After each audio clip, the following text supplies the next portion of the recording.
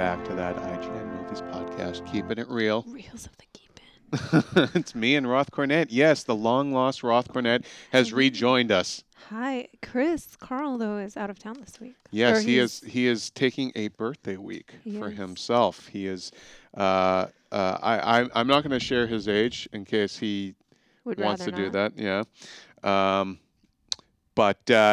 So this week, a couple of big news items, but the real treat of this podcast is something our nonstop review. It's not our nonstop review, but it is our very special guest who we will tack on to the end of this podcast. The one and only Crispin Glover. That's right. You guys might know him as George McFly in Back to the Future, but of course he's done many things. Yeah, it's so, man, this interview is, I'm excited for you guys. It's a long interview, so our actual podcast, even though we have several things to talk about, we're going to have to probably keep it a little bit on the shorter than usual side when it comes to me and Roth, who we both are. We do have the gift of the gab, as the Irish would say. These are the facts as we understand. Plus, we're mostly drunk all the time, as the Irish would do. It's so terrible. You're terrible. I kid. Hey, I'm a Celt. But Crispin Glover dropped by the office a couple of weeks ago. His new movie, The Bagman, opens up on VOD this week. We have a review for it up on the site. We have some clips from the film. But we talked to him at length about his career. He told us about some very interesting anecdotes from working on Back to the Future. We'll let you guys listen to that. We can always revisit that in a later podcast. But we talk about it at length with him, and it's really interesting stuff. So, if you want to hear that, it's going to be at the very end of this podcast. We're going to do it as usual. We used to, back in the day, cut it into the middle of the podcast. Yeah. That seemed to irritate people, so we're not doing that anymore. Let's not irritate the people as much as we cannot. Yeah, exactly. So let's talk about last weekend's box office real quick, where Lego Movie remained the #1 movie for the third week in a row. It made $31.3 million. So good. 3 Days to Kill was second place with $12.2 million, followed by Pompeii, third place with $10.3 million. Chris thought Lego would be. We both thought Lego would be #1. He thought it would be #1 with $1 billion. Yes, exactly. And I thought it would be 35. So it was about in between the two of us. We both thought Pompeii would do better than it did, and we both underestimated 3 Days to Kill. So I guess it's a little bit of a Costner renaissance there, Yeah. Well, since Chris isn't here, we'll call you the winner. I'll take it. Let's talk about the week that was in geek movie news. First, the big news that Adam Driver, cast as an unspecified character, a villain, though we know that in Star Wars Episode 7. It's not been officially announced, but it's everything but at this point. Even Lena Dunham, his co-star in Girls, basically tweeted her congratulations to him, and she would be in the know because the scheduling reportedly was an issue, with his Girls schedule. So it sounds like they worked that out, and he's going to be the villain in Episode 7. It's really funny, too, because Scott Calora put up his set visit from X-Men, and one of the things that Bryan Singer was talking about was that they didn't announce Quicksilver till really late because they were having so much trouble scheduling around American Horror Story for Evan Peters. And it's so funny because American Horror Story is also only 13 episodes. You would think it would be not that hard. That's why they are attracted to doing 13 episodes. Especially this last season where Evan Peters had barely anything to say or do. He was Frankenstein, basically. Yeah. He was Frankenstein. So... But it's funny because one of the things that he did say was when it's another movie, we can take the #1 position, but when it's TV, they have them contractually as the TV show is the #1 position. Yeah. And it's crazy that Girls, which is rated, listen, this is whether you like the show or not, it's 2 million viewers a week. Would take precedence over Star Wars. Yeah, can you imagine if Adam Driver lost that? He'd be beside himself. Michael J. Fox, speaking of Back to the Future, initially the reason that he wasn't cast, the reason that they started shooting with Eric Stoltz. Thank you, Eric Stoltz, was because of family ties, his Right. commitments to family ties. And then they eventually, what he did was he worked 24 hours a day. He would go there after family ties and shoot Back to the Yeah. Future. It was the same with I think Tom Selleck and Magnum PI, Yeah. and although Pierce Brosnan in his first time being up for Bond Was Remington Steele was prevented it. Remington Steele, Yeah. and that was even worse because Remington Steele was about to get canceled or Yeah. had been canceled, and then the minute he was even associated with Bond, They they brought it re-upped. back They and screwed him, and then he had to wait almost 10 more years before he and then was they Bond. canceled it anyway. Very Yeah, like, it's it not was like it all for had. naught. Yeah. Yeah, yeah. It's just a fascinating thing. But good for him. They Yep. worked out the scheduling. Now, Who do is you think he? he's gonna? They I likened don't. it to a Darth Vader.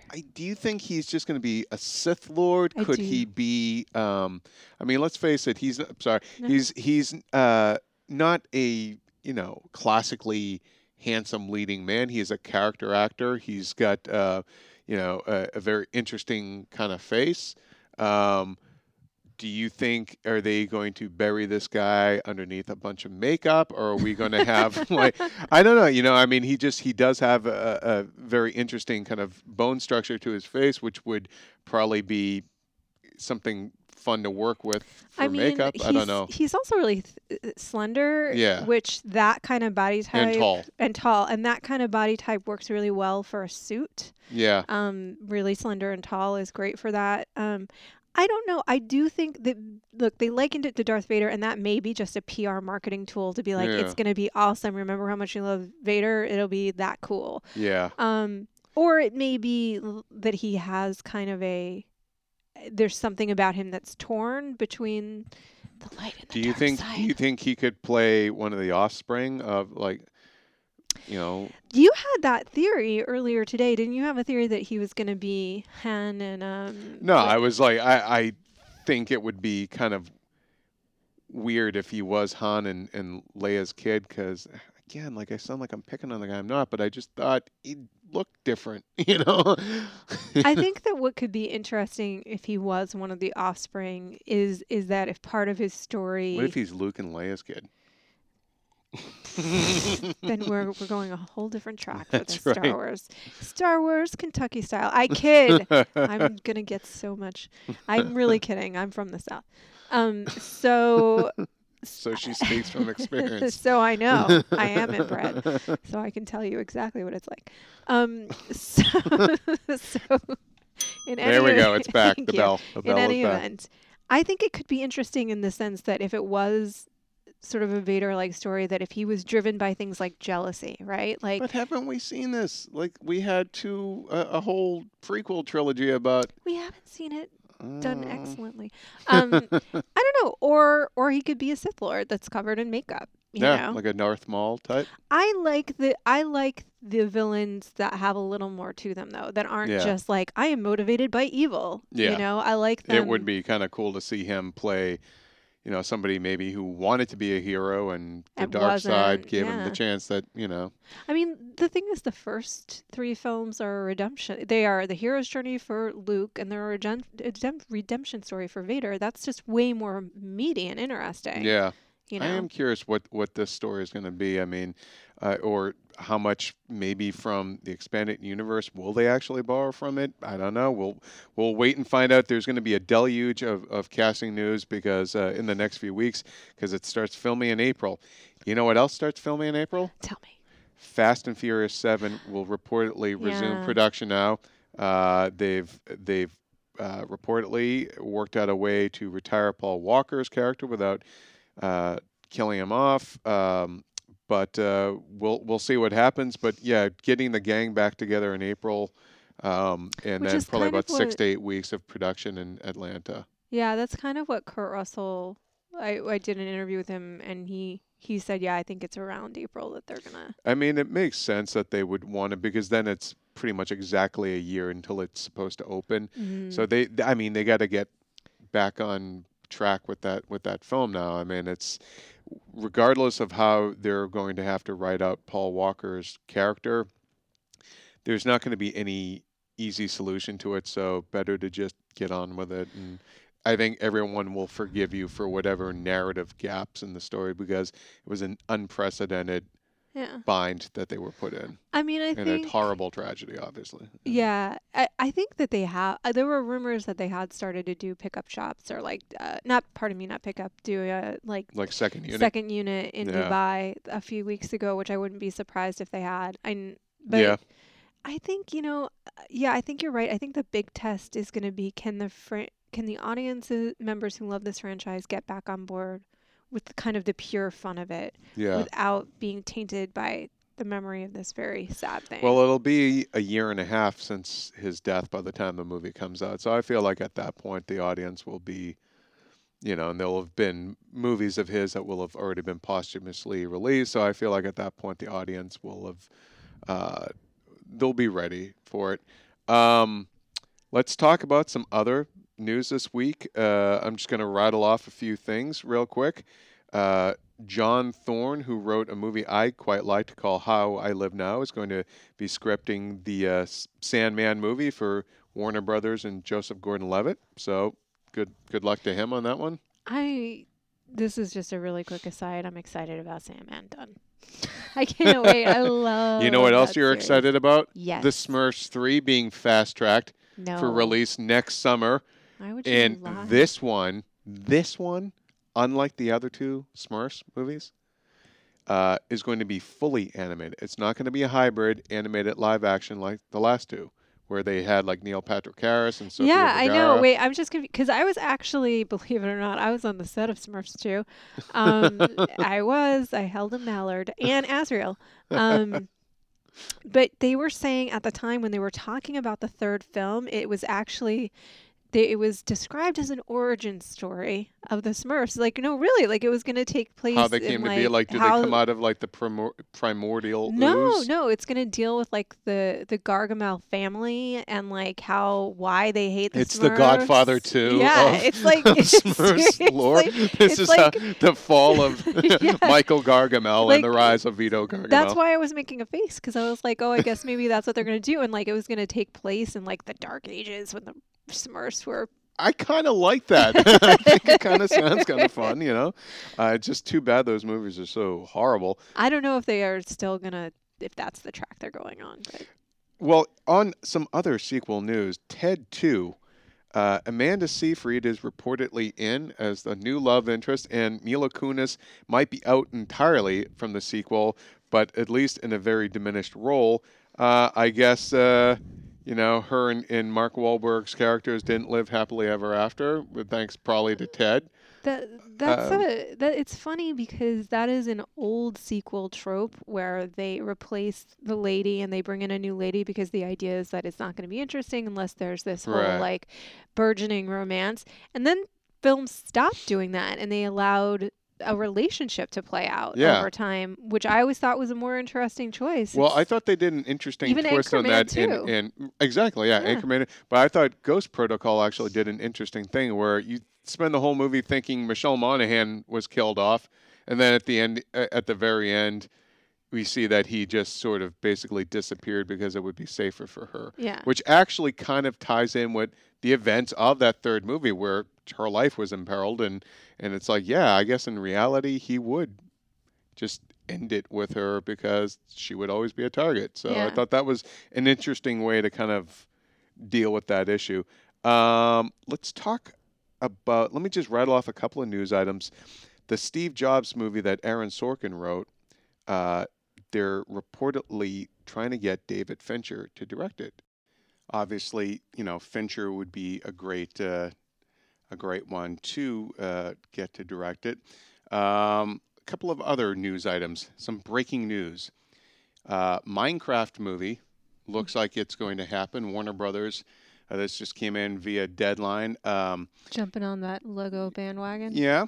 Lego movie pulling down the big bucks, so they want to get going. And of course, it kind of makes sense considering what a phenomenon Minecraft has been. Mm-hmm. Built-in audience, merchandising, everything. It's going to be huge. Lego had that too, but I mean, I think ultimately why the movie is a success is because it's a great story, really well told. Yeah, So, and it's an incredibly funny movie it's so funny. I for was thinking about children it and adults. on the way to work. Also, some big stuff coming up this weekend. A little something we like to call the Academy Awards. Very exciting. Are you excited for this year? I'm excited insofar as I thought 2013 was actually a very good year for movies, Mm-hmm. and I think there are a lot of very deserving films that are in the running. I think though, and you and I did a kind of an extended conversation about this earlier that we can post in this story, but let's give the folks a truncated version of it. Now, we think there are several locks. Kate Blanchett for Best Actress Mm-hmm. for Blue Jasmine, Jared Leto for Best Supporting Actor for Dallas Buyers Club, Alfonso Cuarón, Best Director. I think all three of those are pretty much locked. I think the only one that I have any wiggle room or question about is Jared. Though I think he will win and I think he deserves it. Is Jared Leto? Really, Jared Leto? Yeah, Not really. there's always one category that is a total surprise, and I feel like it's often a Best Supporting. Really? Okay. Yeah, Okay. Wow. I thought we just got through saying Leto was a lock. I think he is a lock. I mean, I think he's going to win. But you think if anybody's going to be an upset, it's not going to be yeah. Best Picture. It'll be in Well, one of I the don't. acting categories. I don't think so. You and I disagree about the Best Picture. I think the Best Picture is dead heat between Gravity and 12 Years, and With 12 years probably eking out would- the victory. I think so. I think so. I am of the suspicion that a lot of Academy voters haven't seen 12 years, although I have nothing to back that up except cynical suspicion. My feeling is, since you only need a plurality to win Best Picture, I think, given that the actors block is the biggest block, I think American Hustle is actually going to be like this year's Shakespeare in Love or Crash, that sort of upset victor. Yeah, I don't, but I also I wouldn't be totally thrown if that happened. I wouldn't, like if Dallas Buyers Club came out of nowhere, it's not going to, but if it came out of nowhere to win, that would be a little more shocking than Hustle pulling out kind of a last minute miracle. I really don't think it will though. I think it's been a dead heat between these two films almost since Telluride, which is odd because usually there's other films that come in the last several months to take over the race, It's been it's been a conversation basically about these two films since October. Yeah. So, but any do you think the Best Actor race is locked up? Is there everyone thinks McConaughey? I think McConaughey is going to get it, but I think McConaughey is going to get it. But that I think Chill2 Ejiofor, if anything, that he could maybe take it away from McConaughey, but I don't think it will. I said this in the video. I think it's a cumulative win for Matthew McConaughey this year, based on his whole body of work the last 2 years. And his whole body. And his whole abs. Hey, let's not forget Magic Mike. But that could possibly happen. Yeah. I don't think DiCaprio will, though I think wants to. Yeah. I don't think, and he was good in that. He was, but I think I'm not convinced that Oscar will show Wolf of Wall Street any love. I think it was kind of it was a big surprise that Jonah Hill got a Best Supporting Actor nomination. Yeah, I mean, if Jonah Hill's had kind of a funny couple of years that way, Superbad star Jonah Hill now has 2 Academy Award nominations. Yeah. It's a long way from the kid and 40-year-old virgin that walked into the eBay store to that. Jonah Hill, I mean, and it's funny, again, I don't think I think that category is going to probably be Leto, but I think that in another year, he really might have won for that. That's what's great about this year is that you're right. It's a great movie for film and performances. Well, as we always do before we get to the Crispin Glover part of the podcast, we're going to talk about what's amazing. Opening up this weekend. We have Nonstop and Son of God, which is, get a lot of churchgoers have booked out theaters and screenings of it, so it is expected to perform quite well this weekend. I think Nonstop, which we both saw, and I think is a movie where Liam Neeson doesn't realize he's Leslie Nielsen in this movie, and he's kind of gone into that stage of his career that Charlton Heston and John Wayne were at in the 1970s, where they're just doing things now. Yeah, I mean, it's funny. I did think about that after we saw the movie, where I was just like, I wonder, um, What was going through what? Neeson's head Yeah, doing this? I mean, It was an easy paycheck for him. but I wonder if he's not to some degree thinking, okay, he made this joke about his knees only having a few more action films left in them, and I wonder if he's not really getting it all out of his system, Yeah, kind of like just probably. jumping in and doing the action guy thing for as long as he can, and then maybe he'll settle in and do some character work. Yeah, I mean, it would know? be great to see him go do another film like a Kinsey or something like Wouldn't that. that be? I mean, I kind of miss him mixing that up a little. I love him as an action guy. Actually, Yeah. I think he's great. The Gray is such a terrific movie. Yeah. But I would love to see him mix it up a little bit more. And this movie could be a really fun guilty pleasure, but it goes a little too far. It's more guilty than pleasure Yeah. near the end, but it's definitely it's better than Speed 2.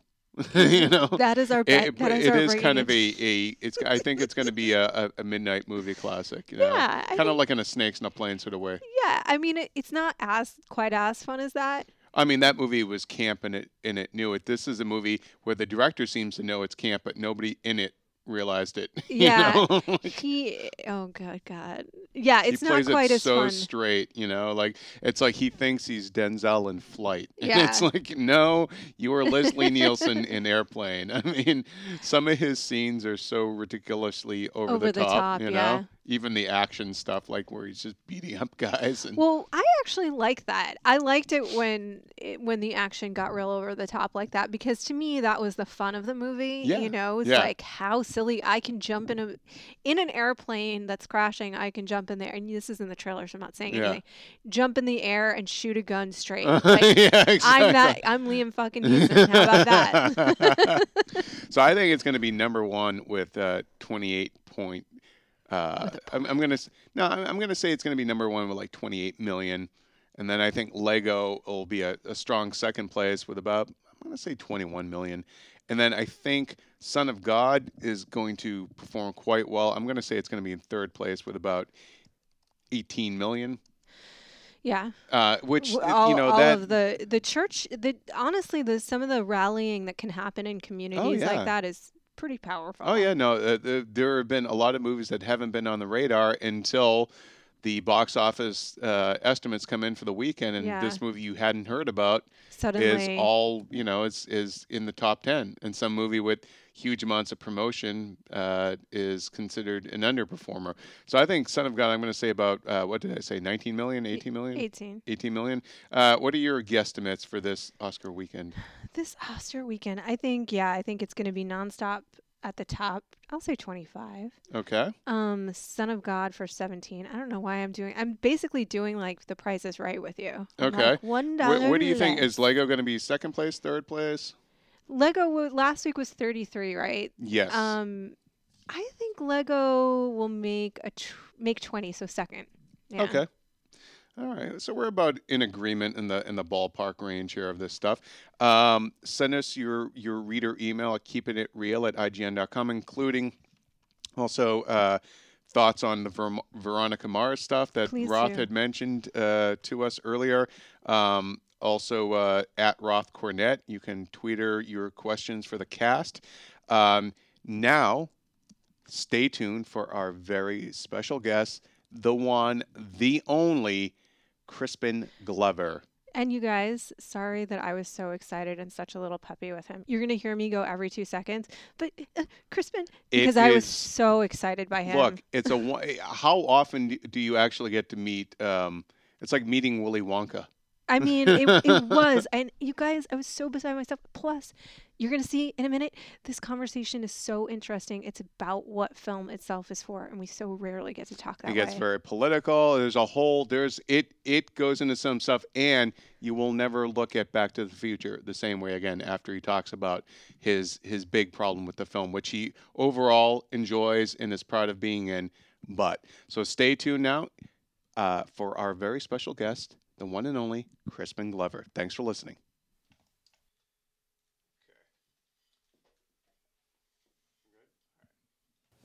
All right, everybody. Welcome back to Keeping It Real.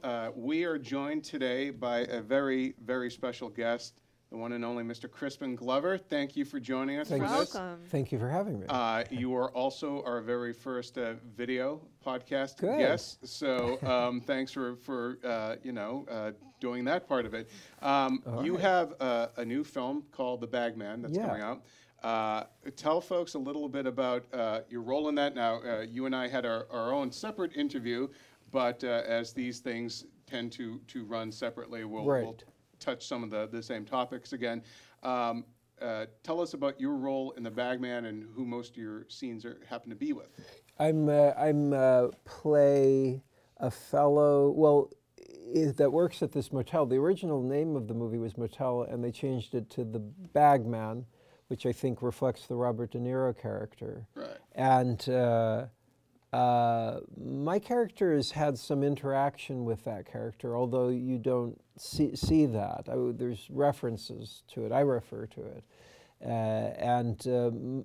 Most of my scenes are with John Cusack, who I've worked with before in Hot Tub Time Machine, That's where right. I also played somebody working at a hotel or something. We had kind of similar, but actually very different, both different characters, and there's a different tonality and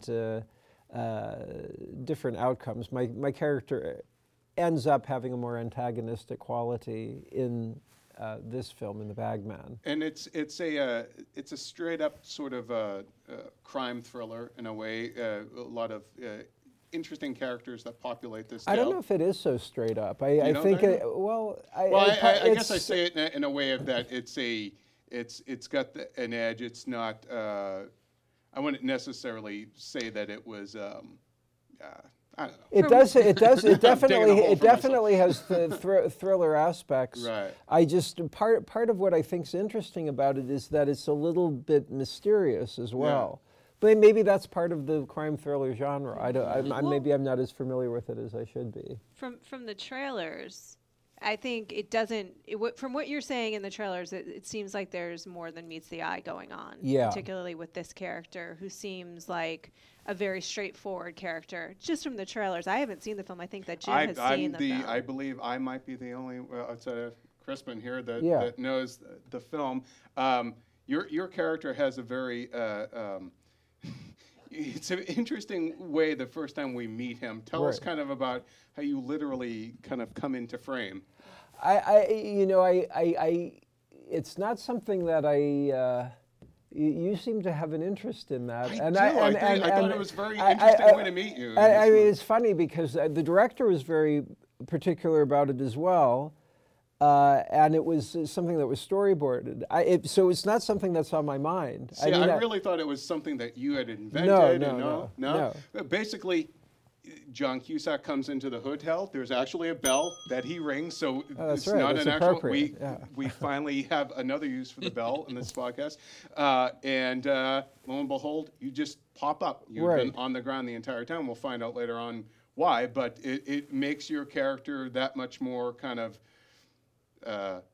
Strange in a way. Yeah, there's different revelations of things, like you're saying. I mean, it's interesting. I hadn't really even thought about it, but you do see me and you don't know exactly why I'm down. But then you discover that I'm in a wheelchair. But then there are other things that happen as well. So that's part of what I liked about it. The dialogue and the just small nuances of revealing things are interesting, and that's kind of thematic within the film, where it's mysterious as to what's going on. Do you find that, I mean, you've mentioned that you worked with John Cusack before. You have had such a rich and diverse career just as an actor, not to mention all the other things that you do. When you work with someone again like that, do you find that each time is it that you've established sort of a rapport, or does each time inform you even more? Do you learn something new about them, about yourself, about the work? Yeah, it's nice. It's nice to work with people multiple times. You do get to know certain things, and I've worked. At a certain point, I guess like 30 years or more now of working in the film industry. There's rarely a time I work on a film where I have not worked with somebody previously. Like, maybe it's not somebody in front of the camera, but like those a makeup person or wardrobe or the director or somebody. It's basically, you start realizing it is a very small industry or a small world, and but it's nice. Yeah, I like that aspect. Tell us a little bit about your just acting with Cusack in the scene. You guys, as you said, there is an antagonistic thing there, but it had to have been fun to kind of, at least on multiple takes and stuff, to find those new ways to kind of needle each other. Tell us a little bit about just working on those scenes with them. Well, it's written. It was well written in its subtlety of antagonism. Like, and you were saying when we were talking before that it felt improvisational, and it isn't. The words were stuck with, and it was well written dialogue because it did feel organic in its writing. But we shot it where we did very many takes. We were talking about digital versus film, which it's quite normal to shoot digitally now. There are high-quality digital elements. This was shot digitally. And then I was starting to talk about, like, I'm shooting my own next feature film right now, which I'm touring with. People can find out where I am with my shows and films on crispinglover.com. I'm touring with, well, 2 different feature films that I premiered in Sundance in 2005 and 2007. What Is It is the first film. Everything is Fine. It Is Fine, Everything is Fine is the second film. And I'm on year 9 of touring with these movies. And it's also accompanied by a live show that I tour with, which is, well, I have 2 live shows, Crispin, Helly and Glover's Big Slideshow Part 1 and Crispin, Helly and Glover's Big Slideshow Part 2. And each of these live shows consist of 8 different books that I've made over the years that are profusely illustrated. As you can see, as I'm going through it, virtually every page has an illustration on it. Do you do the illustrations yourself? Well, these are old books taken from the 1800s and reworked and turned into different books from what they originally were. So like this illustration, which is probably hard for them to see, I found that in Ghent in Europe, years in the 80s, and then late 80s. And then it was an old theatrical, but I reworked it with graphite, and it was a strange image in the first place, but then I played with it as well. But so the books, or this one called Concrete Inspection, which the original book was a book about inspecting concrete. There's you would have loved my old neighborhood. Would I? Yeah, a lot of busted concrete in my neighborhood. but the book, of course, now is a family story wherein a mother is looking for something and finds it. But the images were photographs I found in a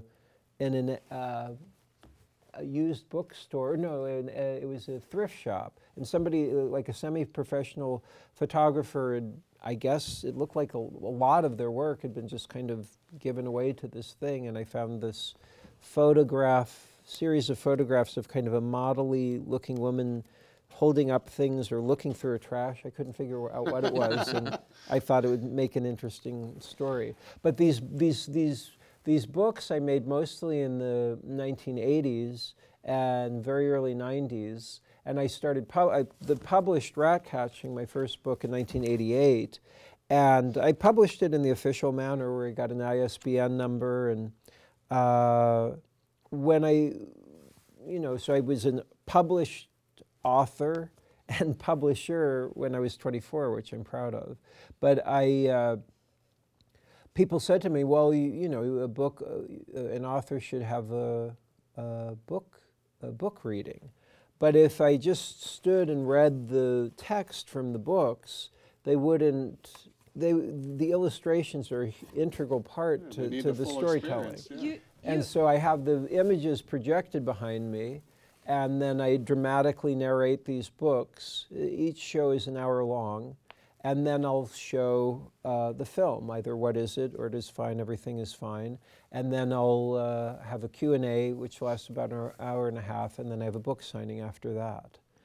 I have a nerdy question, if you guys will all indulge me and the listeners too, because I feel like with your work, I mean, the books are deconstructions and then reconstructions of original works, and it feels like your films and your music and your books are all kinds of like comments on the medium themselves. If that, I told you it was nerdy. No. And I'm kind of curious about your approach. Is that sort of what you're aiming at? Well, I don't know that I'm intellectually aiming at that from the outset, but when I retrospectively analyze it, I would say that the things on some level always react to something.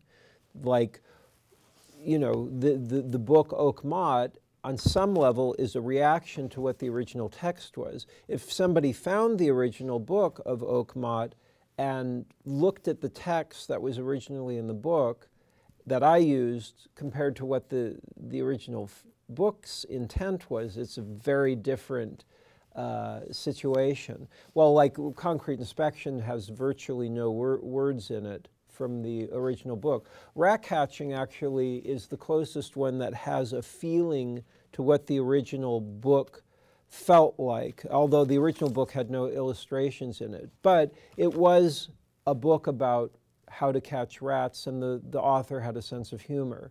But the way that it was reworked, it turns it into something different from that. But it's the only one that has some similarity to what the original work was. The rest of them are very, very different from that. What year did you publish Rat Catching? I published it in 1988. I made it in 1984 and 1985. So when you were doing Willard, was that something that they were aware of? Or yeah, was that part of the appeal for you? What's funny is that they used a little bit in the title sequence some of the images from the book. When I got approached for Willard and I knew I was going to do it, I thought, well, even if the film doesn't do well, it'll increase the sales for Rat Catching, which it did. So I was happy about that. So you mentioned that you went through the publishing process for the first one. Did you abandon that? Did you abandon sort of the ISBN number? No. Or you just kept going? Oh, no, I do them all officially still with the ISBN numbers. I need to publish another book. I haven't published a book since '92. Is that right?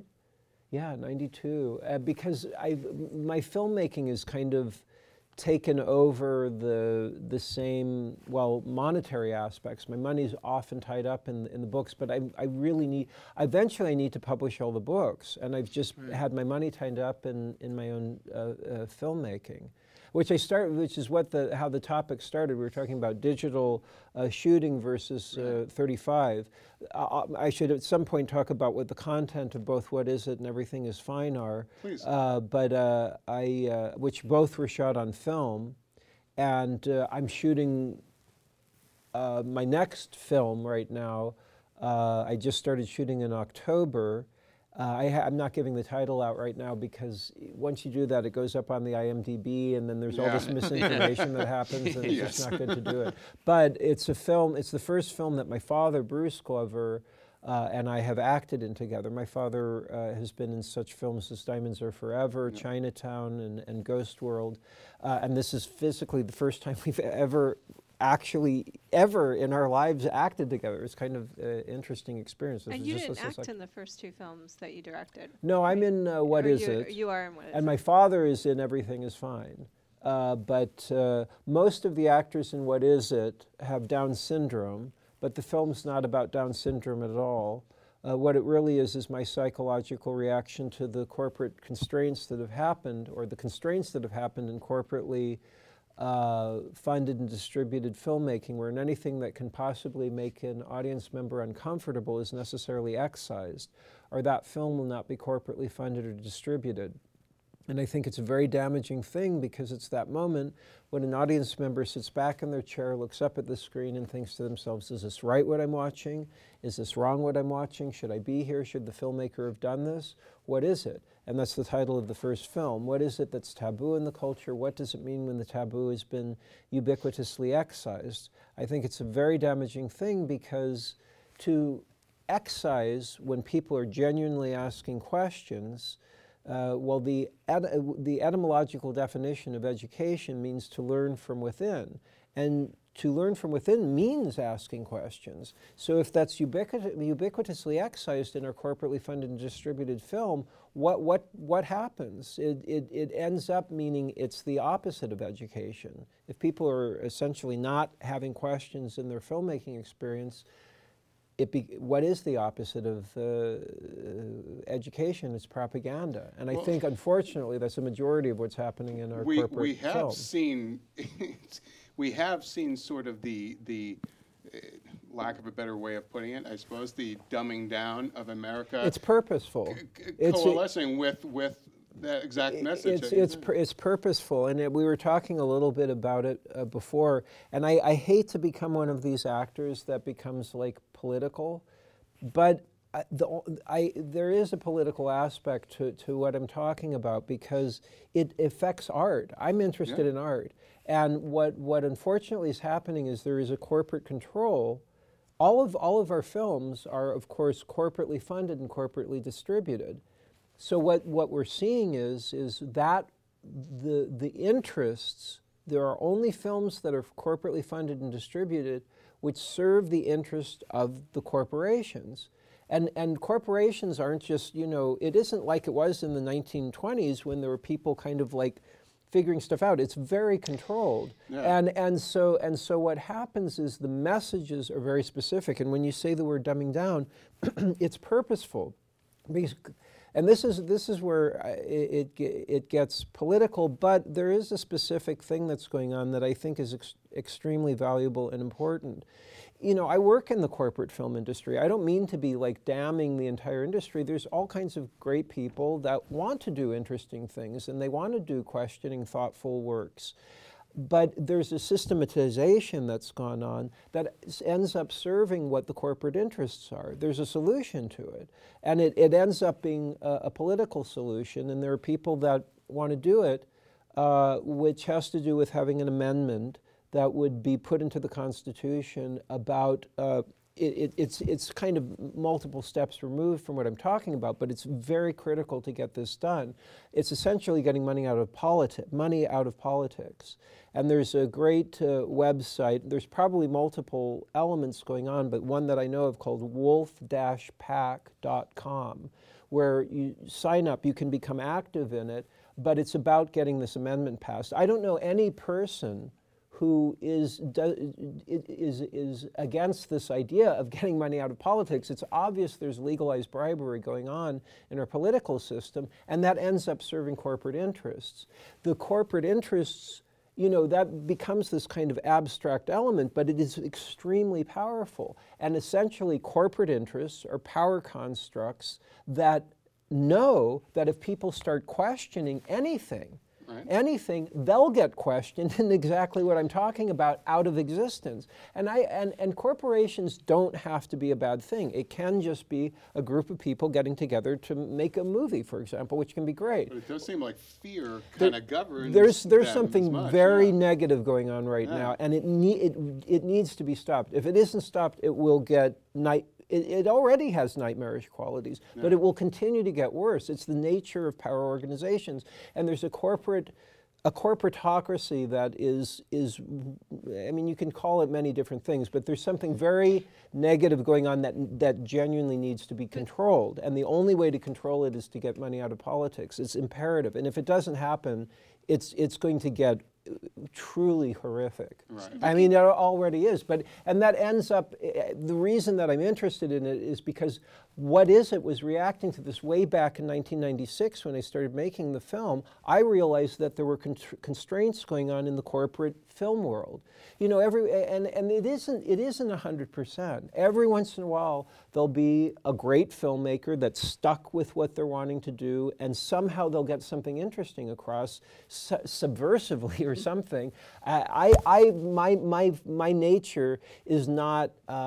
I can't deal with it. Like, I would just get angry. I'd say, this is stupid. And so I have to go and fund my films myself and tour with them, self-distribute We've them. seen like the 90s indie film industry yeah, basically is gone. but- I mean, it's not.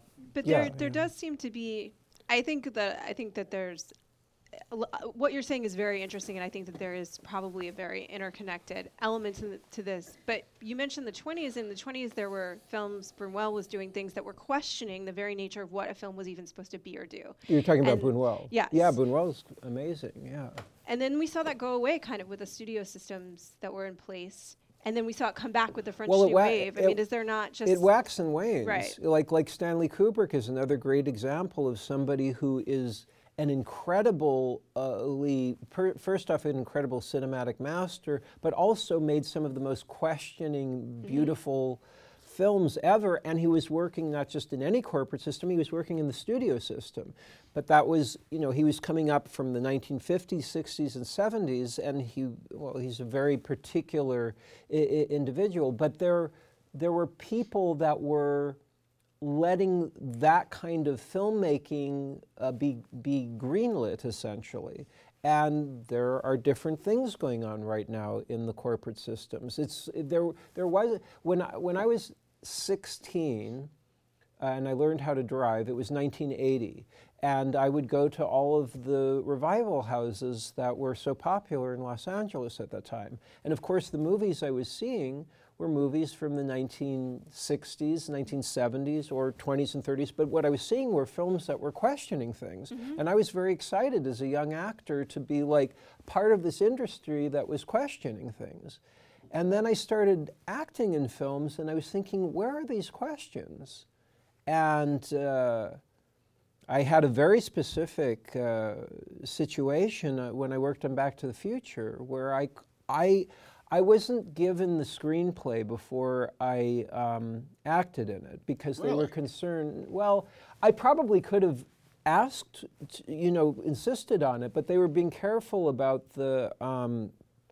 they didn't want things leaked. That just had started happening around that time, where they were getting very particular about that. So, and I was I was 20 years old, and I was excited to be in a big Universal Studios Steven Spielberg movie. I didn't know when I auditioned for it that I'd be playing the older characters. I only read for the one scene that took place in the 1950s, and I was very happy to get the part, of course.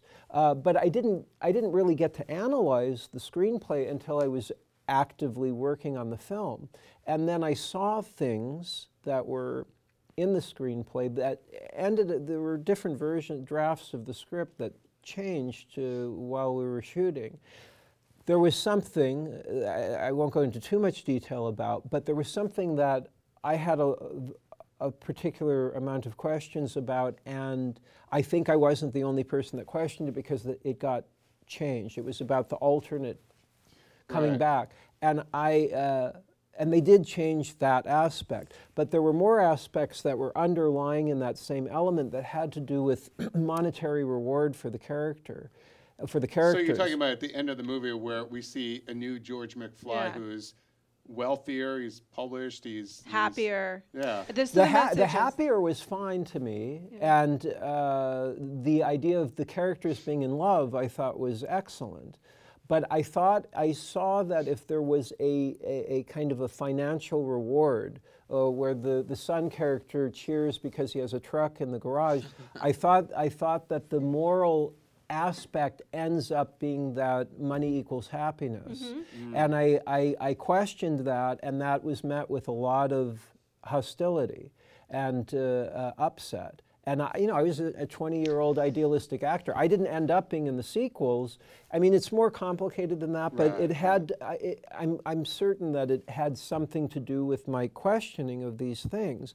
There was a lawsuit because they had taken another actor and they took the molds of my face from the original film for making the old age makeup, and they put prosthetics on another actor, false nose, chin, and cheekbones, and interspliced a very small amount of footage of me from the original film with the other actor in order to fool audiences into believing that I was in the film. And because of my lawsuit, there are rules in the Screen Actors Guild that make it so this kind of thing is not allowed to happen anymore. So I'm proud of. They're not. The lawsuit, didn't that change? Basically, now they cannot use somebody's likeness in that way to indicate, because the indication was that you were in the film, but you weren't. Yes, that's the key element. Was sometimes people mix up that it was about me being upset that I don't know, that I wasn't in the film, or because of course the producers go on to there's one producer in particular who's made things up that just aren't true. Bob Gale has said that the reason that I wasn't in the film was because I was asking for what Michael J. Fox was getting, which is total false. It's as false as the prosthetics that were put on this other actor's face to make him look like me. So it's the same kind of creative thought process, but it goes right into propaganda.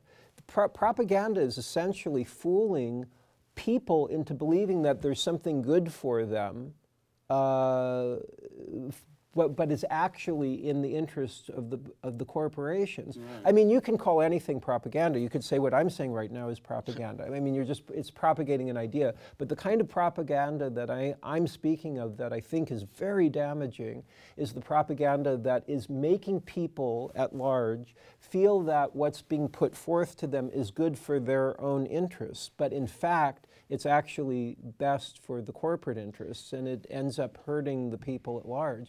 And unfortunately, I think, even though there are very positive things about Back to the Future, there's very good story structure, there was good writing within it. And my argument was, if we just take out the element of wealth as a reward, and it was only that the characters were in love, I would like the film altogether wholly if it was like that. But unfortunately, would still be happy. Yeah, exactly. That's what the key element was. But I was a naive 20-year-old person. Of course, the idealistic, but it was naive. You know, the screenplay had been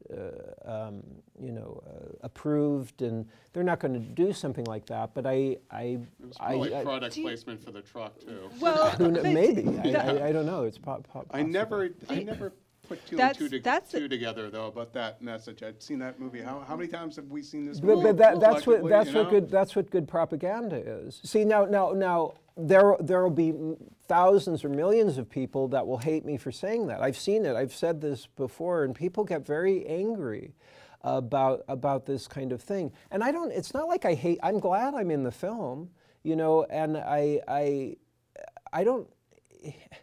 I'm not looking to like disparage I think you have anything. a legitimate. But because it very much, of course, had an effect on my entire life. Ultimately, it's something I'm very pointedly aware of. The other kind of message, though, is not just that Michael J. Fox gets a reward because he gets the truck, yay, which is a big message. Like, I got the truck, but it's also I think that he if just you wants the truck so he can hook up with his girlfriend at the lake. I think that was. It's also that if you lived your life the right way the first time, you'd be rich. You'd have all the power. You would defeat your enemies. But here's it's an interesting thing. I've never thought about it. But here's what the better message is. I am a big fan of.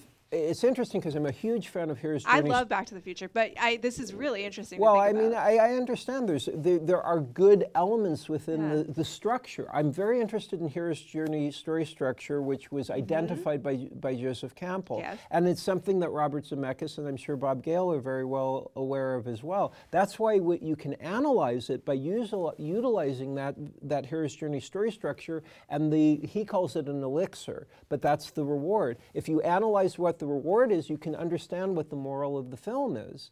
And so but Joseph Campbell is the guy who has the best message, which is follow your bliss, and which means follow what it is that you love, and money doesn't matter. I mean, I understand we live in a capitalist culture, so money is a very relatable element. Who doesn't want to make a lot of money? Obviously, it helps you do many different things, accomplish things that you want to do. But I think what Joseph Campbell was saying, which is totally right, is that if you are doing what you love and you find it interesting, then the money doesn't matter, and money follows because you're doing what you want to do. Or it doesn't. I mean, the relationship. Well, it doesn't matter if it doesn't follow because you're doing Confidence. what you love. Yeah, I mean, but generally, you'll find because you're doing what you love to do, you have enough money for what you're genuinely enjoying. I mean, it's a strange thing, and it can be argued in a lot of different ways. well, I mean that's kind of an interesting point too, because do you feel like doing some of these? Well, your work, I mean, do you care sort of about the commercial success of these films that you're making? Or? Yes, it's like, it's a complicated thing because, again, I work in the corporate film industry. I want to continue working in the corporate film industry. And I'm not meaning to disparage the industry at large. And I've worked with so many great people that genuinely want to do exactly what I'm talking about. But there is a systematization that sometimes people work their way through, but generally it's a very specific message that comes through from the corporate interests. And I think that slowly, especially if we get money out of politics, corporate control can be more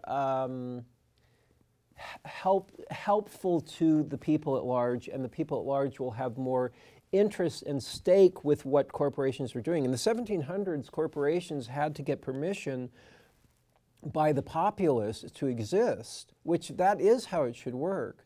Because as it is right now, corporations, there's a kind of tyranny. You are put on hold. I mean, this sounds like a stupid thing, but it's indicative of the kind of time that you're wasted. You're put on hold. You're passed through different people.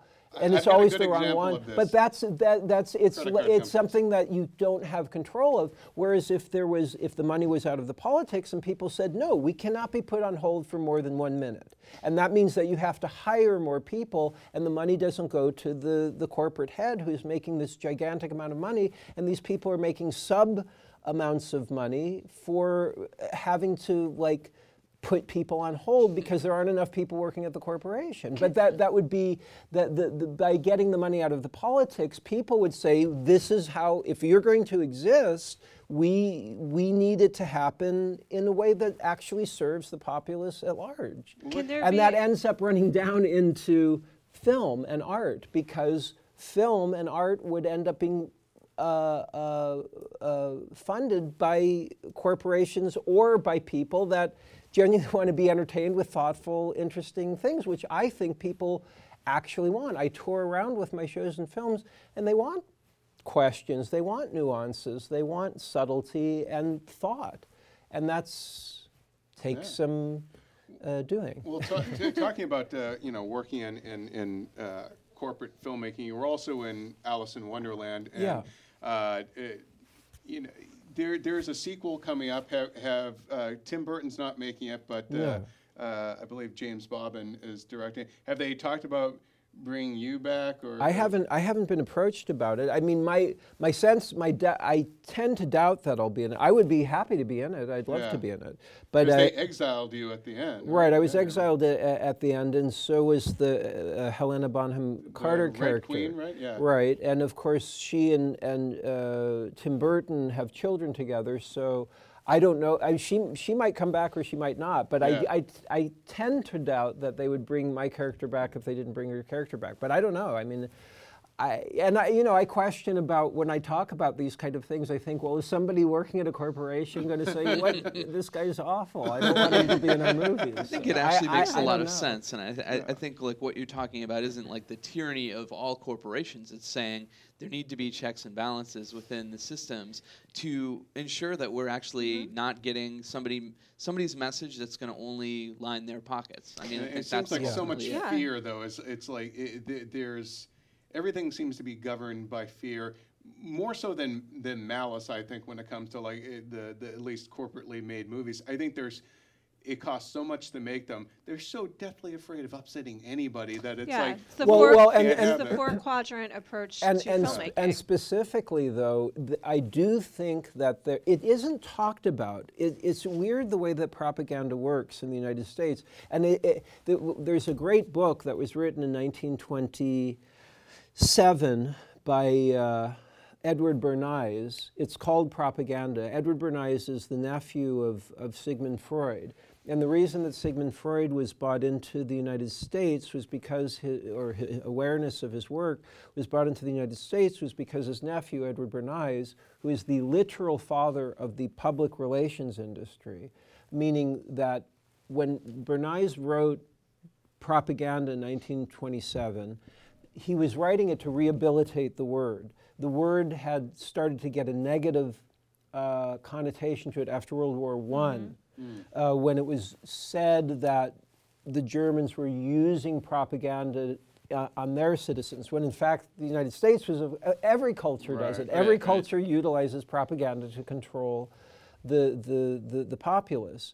But it wasn't made aware of that happening with that word until World War I. So Bernays was starting to try to rehabilitate the word. It's an amazing book to read. You know, like 1984 is a great book, and it's a great book of fiction written in 1948 where Orwell inverted the year. He was essentially making a comment on the kind of control that was happening in post-World War II Britain. And it's great. It's a great book. Often that's what people think of when they think of the word propaganda, or they think of Nazi Germany, or they think of Soviet Russia. They don't think of our culture. But propaganda is every single political society utilizes propaganda. It's just it's how it is. I feel like ours is almost more of a corporate propaganda. Like if you buy these products, you will be living the dream. Like I went to Russia a few years ago. I get off at the airport, you know, a child of the Cold War, first time ever in Russia. First thing I see, giant Budweiser banners. Go outside, there's Coca-Cola trucks. I'm like, this is amazing. This is what it was about. It is true, and those are the banners of it. But it's very important to analyze further beyond that. That's why reading this book, Propaganda, is extremely, I think it should be junior high school reading for every child in the United States, because what Bernays is arguing, it's not an expose, it's an instruction manual. He understood that his uncle's understanding of the human subconscious would be able to be utilized by American corporations or media, American academia, and in the American government to control the populace of the United States. I actually have the quote of it in that bag. I can, if somebody can get that for me. Yeah. But it's the first two sentences of the book. But he understood that if that the United States could control through the U.S. government, U.S. media, and U.S. academia, the thought processes of the American people, so they would believe that what they were doing was good for themselves, but in fact, it was good for it was good for the corporate systems. He wasn't able to rehabilitate the word, and so he came up with the word combination public relations to replace the word propaganda. So if you think that you're talking about public relations, just say propaganda. It's the same thing. But it's a perfect example of how it works. We traffic in that every day. We do, and I feel like that word public relations has come to take on some of the earlier meanings, and then the transformed meanings. I mean, don't even pretend that it's different. Propaganda is a synonym for public relations. Public relations is propaganda. It's spinning and controlling the message. I mean, I think it's all, the idea that there was the Iron Curtain. I always used to think that there was like the Velvet Curtain in the U.S., where it was more about making things look very attractive, ours whether they were beneficial to you or not. Ours would have had like a giant eagle with like a lightsaber and like with a truck on fire. That Distracting. would be our curtain. But it's also important to realize that it's films. You know, we have metaphors in our films. So like I assume you guys work in genre movies. Yep. And again, I don't mean to be damning everything, No, but think about, for example, movies about aliens. Mm-hmm. You have good like families that get together and they will kill like these terrible aliens. The United States makes way more of those movies than any other culture. You have to think about the metaphor. What is being said by this? This is about Americans getting together and killing aliens. The major thought process that's being put forth in America, it's not the only thing, but a very major message, and this has been this way from the early 1900s and before, is to make American culture, populist voters, although you don't vote for war, but essentially to feel comfortable with the United States being this policeman of the entire world, and somehow it's bought up as correct. The rest of the world doesn't feel like this. I own property in the Czech Republic. That's where am making my films right now. I spend a lot of time outside of the United States. The people outside of the United States are very clear that the United States isn't really the policeman of the world, but somehow we're comforted by things like. It's subconscious, though. That's what the brilliance of media propaganda is that you have space alien movies where people they're not thinking that I'm feeling good about my family protecting itself against space aliens, meaning I'm really feeling good about continuing wars in the Middle East. But that's what the purpose is. And then there's a military complex that says, that makes profit from this kind of thing. I think this is one of the most fascinating interviews. Yeah, I really do, because we start wrapping it we up, do, so but Yeah, it's yeah. too bad because we don't talk enough about what I film don't see is this and what film discussion. does. I don't see the discussion anywhere in the media. college. But I feel like that was the last time we had those conversations. But I'll bet you if you had a professor. Well, there's Noam Chomsky, but I mean sometimes people will question things about Noam Chomsky as well, but. Generally, academia also is, the academia is funded by corporations as well. So if you get somebody that's working in academia that's going against this kind of message, that teacher will get taken out. And then if a student is starting to do these kind of things, they'll get a failing grade. So it's in many different, and that's what goes on in this Bernays. I really should read just the opening quote. Sure. And before I do that, I should also say for people to go on to crispinglover.com to find out where my shows are. And the Bagman. When does the Bagman open and where can I they think see it's it? on the 28th. The 28th of And it's February. opening in theaters. Yeah. And it's able to be downloaded. Yeah, it's DOD a video on on the same demand, day. right? Yeah, and you know what? I know we're going to be debuting a clip I know from that the we film in went the into a coming lot weeks. of areas, but part of what we were starting was talking about the digital versus the film. When we were shooting The Bagman and we were talking about the organic quality of it, the way that the lines were written left a questionability. Something in the film has questioning within it, which I enjoy, which is nice. And it was independently financed by the director as well. So this is something where somebody can go in and have an autonomy over something that is enjoyable, and you can feel it in the film. And I'm on here to be promoting that. I didn't mean to go totally into all of these other things. Truly but, interesting. Yeah, no, we'll close it out here with the quote from Bernays. Yeah. As we will do from now on. Yeah, from now on, we'll close all podcasts. If I can find it. And then some of these other films, though, that I think they can help support small, artistic endeavors. I think that is a benefit. Yeah, if they go to crispinglover.com, The one you'll have from the schedule of your upcoming appearances. And and everything. okay, so this is the opening. And yeah, if anybody can just read this book, you'll get a lot from it. The conscious and intelligent manipulation of the organized habits and opinions of the masses is an important element in democratic society. those who manipulate this unseen mechanism of society constitute an invisible government, which is the true ruling power of our country.